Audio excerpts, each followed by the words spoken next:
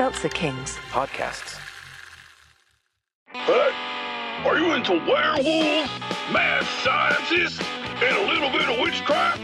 Then stay tuned for an all-new episode of Watts Corner. We're riding this train straight to the sun. Woo! Tune in to a classic episode of Watts Corner on the Seltzer Kings Network. Available on all podcast platforms. Really? That's the title we're gonna go with, huh? I thought we said that was probably gonna get me locked up. Oh, that's why we went with the title. Alright, cue the language warning. The following podcast contains... Hey, so dirty. It's no wonder no one listens to your show, David. It's awful. It's awful. So much cursing and the Schwanz jokes. No one wants to hear that. Shacky Green never needed to work blue. Neither do you. People will like you for you. Explicit language.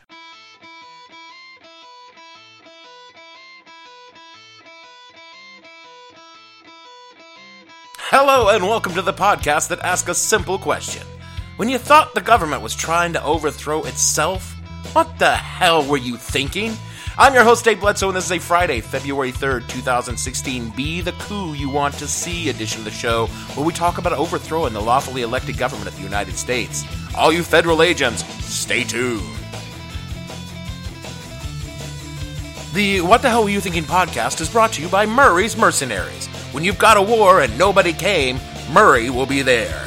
Do you need a reliable fighting force fast? Murray's Mercenaries is your one-stop shop for all paramilitary needs. Coup, counter-coup, revolution, police action, intervention or occupation, our troops are ready to get her done.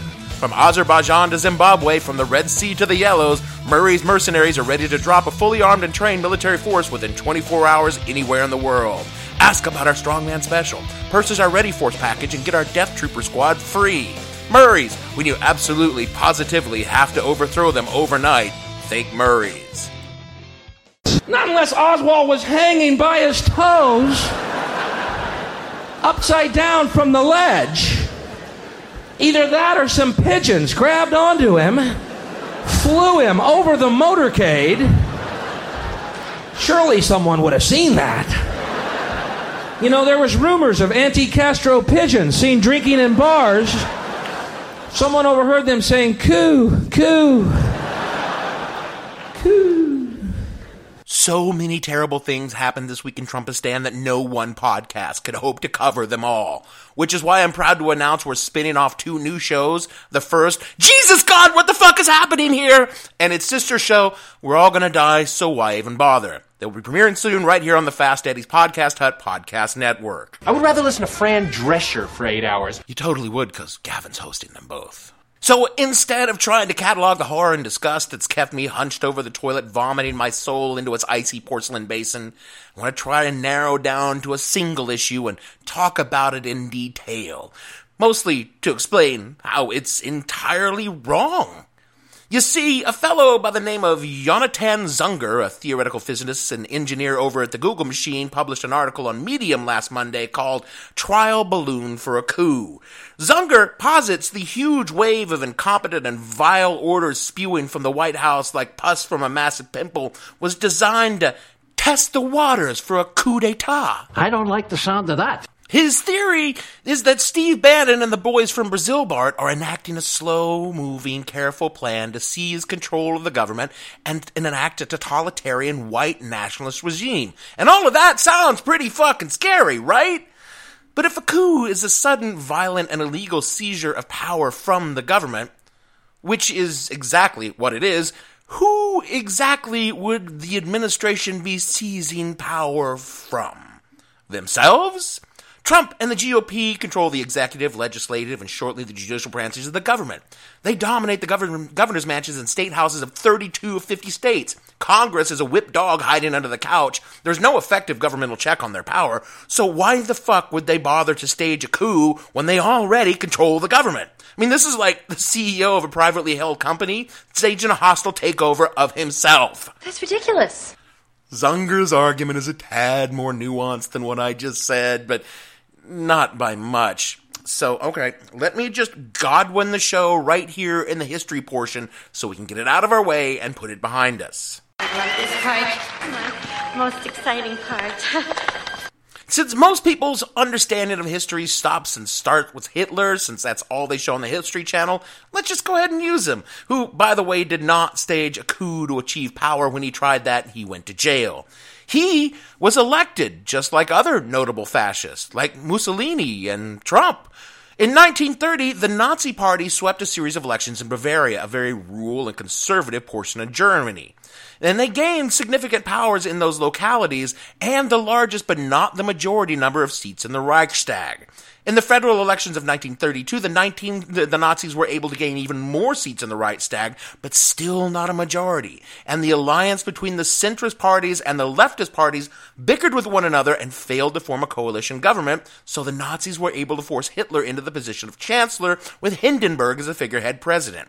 At this point, Hitler had nowhere near the kind of unilateral power our actual president enjoys lawfully and electorally at this moment. And it would have made Hitler's job so much easier if he had a pliant legislative and judiciary rather than just the incompetent body which he was blessed with. There are some parallels, all right, I grant you. What I'm trying to say is our government right now makes Hitler's position in 32 seem like the vice treasurer of a moose lodge by comparison. Trump doesn't need a coup. He's already in total control of the government. It sounds like it's the opposite of normal. Why are you telling me about this thing? Well, because what Hitler did have and Trump does not is a docile, demoralized, and defeated citizenry beaten down by an incredibly awful war, an incredibly awful economic depression, and a centuries-long culture of compliance. Germany in 1932 was only 20 years out of a very autocratic monarchy. The Weimar government never had time to create democratic institutions or traditions, and the people of the Reich were used to doing exactly as they were told. They wanted a strong man to show up and just fix that shit. Whatever these here United States may or may not be, we're not demoralized, docile, and defeated. Because, hey, the wars that we have had, they've been long, they've been terrible, but so few of us fought in them that we barely even knew they were going on. And I know the Trumpenfuhrer wants to paint it black and make his sweet, simple-minded followers believe this fucking American carnage bullshit in their nice homes, two-car garage, with their plasma televisions showing the Super Bowl this weekend on a screen bigger than my ex-wife.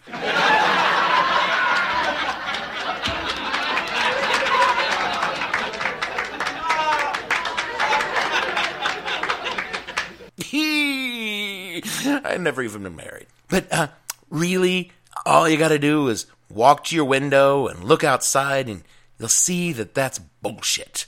I mean, even in downtown Detroit, shit is not nearly as bad as Germany in 1932. I mean, those poor fuckers were in black and white. That's how bleak things were. And we talked a little bit last week in the spittle-flecked rage that was that episode about the Women's March and the millions of nasty women who took to the street around the world to protest the Orange Menace, the sea of pink pussy hats washing against the shores of the White House. If Adolf had looked out his window and saw all that pink marching against him, he would have lost his goddamn mind. Because again, everyone existed only in black and white, and he'd never seen the color pink before. I think you correctly misunderstood. An autocrat's toolbox is limited in the face of that kind of protest. If you've got a few hundred angry people blocking traffic, they're just malcontents and paid protesters. When you got 500,000 people in knitted pink vagina hats all mocking you like the bully who just got his dick caught in a pencil sharpener, that's a fucking movement. And movements are dangerous to dictators. Last weekend, when the Muslim ban hit the fan and spun hunts of shit into the room, thousands of people around the country, and not just in the libtard pinko capitals of like New York and Los Angeles, Dallas, Birmingham. There were thousands of people in Birmingham, Alabama at the airport who dropped what they were doing on a Sunday and went to their airports. There's a joke on Twitter that Trump made New Yorkers go to JFK when they didn't need to, and that is not a joke, because going to JFK is slightly easier than getting to the moon, but only because you don't need to wear a spacesuit. This didn't happen because organizers spent weeks making it happen. It happened because normal people were watching in disgust our government detaining lawful immigrants, many of whom had lived in this country for years, and turned them away from their homes and said, "Fuck that shit!" and went to the airport to protest. Again, peacefully, I have to add. Here in New York City, the taxi drivers union stopped picking up in JFK, and if you don't have to take a taxi from JFK, you're looking at about an hour on the train as the best case scenario to get back to any place you actually want to be in New York City. There's a reason why the taxi drivers union protested and stood in solidarity. And if you've ever been in a taxi in New York City, you'll know why. And when Uber tried to play a little chicanery to pick up the slack and made a little cash, people again said, I mean, seriously, fuck that guy. And started deleting their Uber apps from their phones left and right. When you've got spoiled, upper-middle-class white people deleting their Uber, and white people love their Uber like a fat 10-year-old me loved a motherfucking chocolate cake, you've got yourself a serious fiscal shitstorm going on. The American Civil Liberties Union took in an average of $4 million a year in donations over the past few years. In the 48 hours between the announcement of the ban on Friday and Monday morning, they took in $24 million in donations. Holy shit snacks! Americans reached into their wallets and made it motherfucking rain on the ACLU like a naked stripper in a hotel bed because the tangerine-tinted totalitarian decided to un-America America because his shit-headed orange shirts are scared of Muslims inflicting sangria law on their hometowns. Actually, when I think about it, sangria law would be pretty fucking awesome. And then, acting Attorney General Sally Yates, who apparently must have read the Constitution somewhere along the line, told the Justice Department that Trump's little order was the kind of thing that we as Americans are supposed to be fighting against rather than for. And she wasn't even going to look at the 27 8x10 color glossy pictures with the circles and the arrows on the back of each one explaining what each one was to be used as evidence against the Muslims. Trump, in a fit of fury, decided that this was just another case of American blind justice and fired Sally Yates. And you might think that that's a defeat, but oh, you would be wrong, because Sally Yates went from a competent, if obscure figure to a goddamn American fucking hero overnight. If the Trumpinistas were at all fucking competent, they would have waited a day or two until Jeff Sessions was anointed by the sacred oils and donned the white hood of Southern justice and became Attorney General of Apartheid. But no! Donnie had to throw a hissy fit, trumped out a tweet out of his ass and fired Yates and made everyone take notice. Honestly, if these morons are the evil fucking geniuses that are supposed to be staging a coup, they need to get the evil League of Evil on the line and get themselves some new villains. The evil League of Evil is watching, so beware. The grade that you receive will be your last, we swear. So make the bad horse gleeful, or he'll make you his mare. You're saddled up, there's no recourse. It's Hi-Yo Silver, side bad horse. And this is even mentioning the 900 State Department employees who signed off on a letter saying politely that Donnie's definitely not a Muslim ban was, respectfully, the dumbest fucking turd that had ever dropped from a presidential asshole, with all due respect. Is a pig's ass pork? I'm sorry, did you want to hear what I think or just what you want to hear? He asked pretty sarcastically. I do not want to give false impressions by saying shit is good. In fact, things are as bad right now as they've been in America in definitely the past 50 years. But there's something out there. A wind is rising, and it's blowing in a new direction. Let me put it this way. There's this line in Tolkien where Gandalf says, "A thing is about to happen that has not happened since the older days. The Ents are going to wake up and find that they are strong." Well, right now, a thing is happening that has not happened since at least the 60s. The people are waking up, and they're finding out they're strong.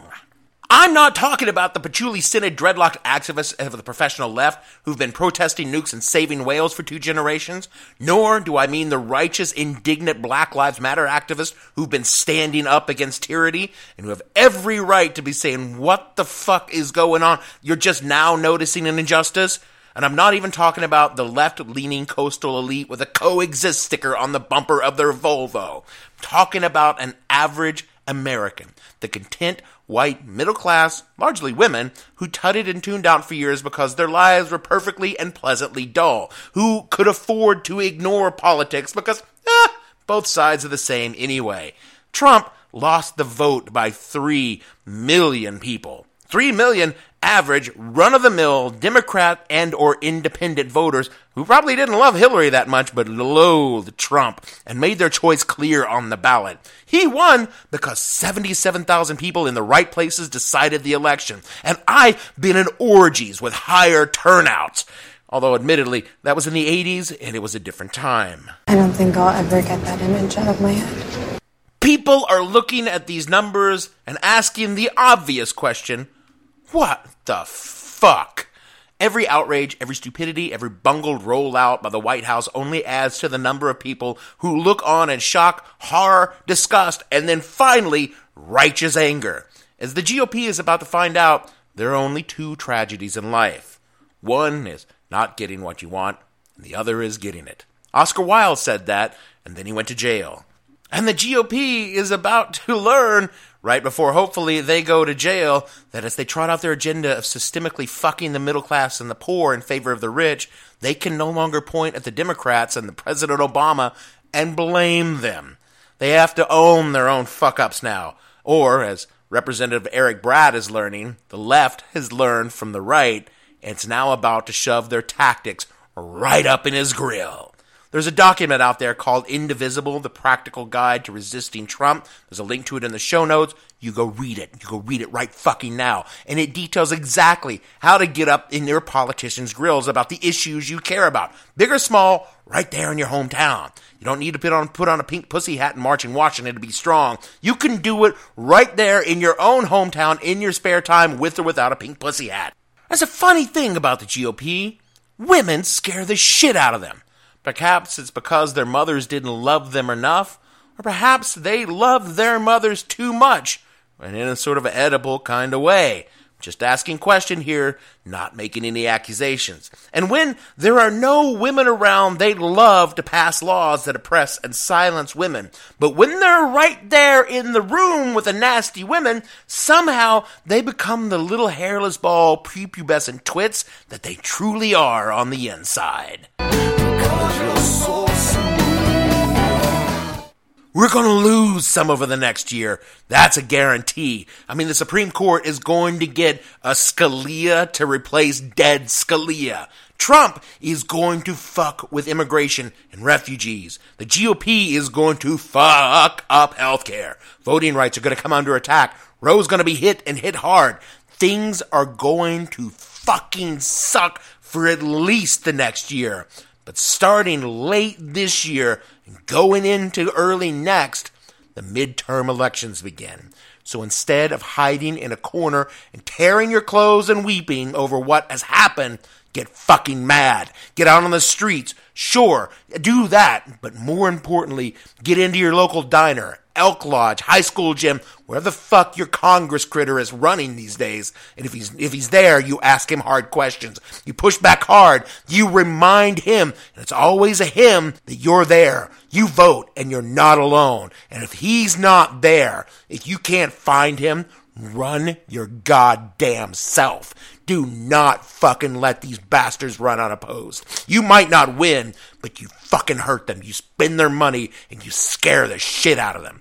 Because we're not Germany in 1932. We're not a people broken by war and economic despair. We have strong civic institutions, freedom of speech and assembly, and tearing the work of centuries down does not happen overnight. Bannon and his boys are a minority, a small minority. Any nation that can pump $24 million into the ACLU in 2 days can push back against Adelsons and Kochs. We can neuter Ryan and the McConnells and discombobulate the Orange Emperor every goddamn day of the week. Our goal is to see the hair from Sean Spicer's head physically fall to the podium during his press conference. If the White House wants a coup, then we goddamn well give them one. Let's show them how the people take back their government. One voice, one vote at a time. How the people's voice will not be silenced out of fear or worse, apathy. This government is an accident, a tragic mistake with terrible consequences for millions, but it shall not endure. If Bannon is launching a trial balloon, we fucking launch a blimp in return. Let them be afraid of us. Let them worry about what we are going to do. Let them fear us taking back power. That lawfully belongs to the people of the the United States and not a handful of neo-Nazis and kleptocrats that snuck in the back door. Gandhi said, be the change you want to see. Fuck that. Let us be the coup they fear. The one that does not take up arms, but dons pink knitted hats that vaguely resemble a woman's genitals. They can only win if we let them. Our coup will be peaceful. It may not be bloodless. At some point in time, someone will do something stupid on one side or the other. But if we don't lose hope, if we remember that Dr. King said the arc of history bends towards progress, but sometimes a bunch of pissed off nasty women and bad hombres have to get out there with a hammer and smack that shit in the right place to get it bending. I'm not sure if Dr. King said that part. I think that might have actually been Billie Jean King. No matter what, in the end, if we keep up hope, if we keep calm and keep struggling, we will overthrow the Trump government, not by force of arms, but by force of will. Because it's not their country, it's ours, it's all ours, and we will make it great again for all Americans, not just a few pissed off white ones. And I don't want us to pretend that this will be easy, or that good people will not suffer. We're going to lose battles, but we cannot lose hope. Nothing is over until we decide it is. Was it over when the Germans bombed Pearl Harbor? Hell no! German? Forget it, he's rolling. The Nazis came, their train was 70 years late, but here they are, and it's time to stand up and punch those motherfuckers right in their stupid fucking head. And in the meantime, keep up the good fight. But take some time off from the drama to clear your head. Read a book with dragons on the cover. Or watch a show where a venal guy chooses between a bunch of shallow chicks who for some reason want to go out with him or marry him. Hug your kids or your spouse or your pets or your lovely green bottle of whiskey like I do. Fight the good fight, but take a break when you need one. We only want Sean Spicer to be a broken, beaten, bald man at the end of the Trump term, not the rest of us. Stay strong, and remember, in the worst case scenario, it's 1,457 days, and a wake up. That is it for our show this week. I wanted to do a show that wasn't so fucking bleak this time around because we've suffered enough, really. Plus, it gives me an excuse to close the show with a Mary Tyler Moore theme song. I know I'm a dude, but I've loved this show as a kid, and I love it today. I remember telling my mom that I wanted to marry Mary Richards, and I still do. So if there's a plucky journalist out there that don't need no man to make her life complete, but would like to hang out and maybe have sex with a low-rated podcaster, call me. If you would like to know more about my plans to wed the most amazing television reporter in all of Minneapolis, the best in America, follow the show on Twitter at @the_hell_podcast or the show name on Facebook. Please rate and review the show on iTunes so other people can hear more of my obsession with 70s television shows. And that's basically just about every show I've ever done. They're all located at www.whatthehellpodcast.com or the show name on SoundCloud. For me, Dave Bledsoe, producer Gavin, who at best is a Ted Baxter to my Lou Grant. Another great show. You should watch that, by the way. And all the other fictional Rhodas on this show, we want to say, who can turn the world on with her smile? Who can take a nothing day and suddenly make it all seem worthwhile? Well, it's you, girls, and you should know it. With every little glance and movement you show it, how can you be sad because you've heard this song? And you know what? We're going to make it after all. See you all next week.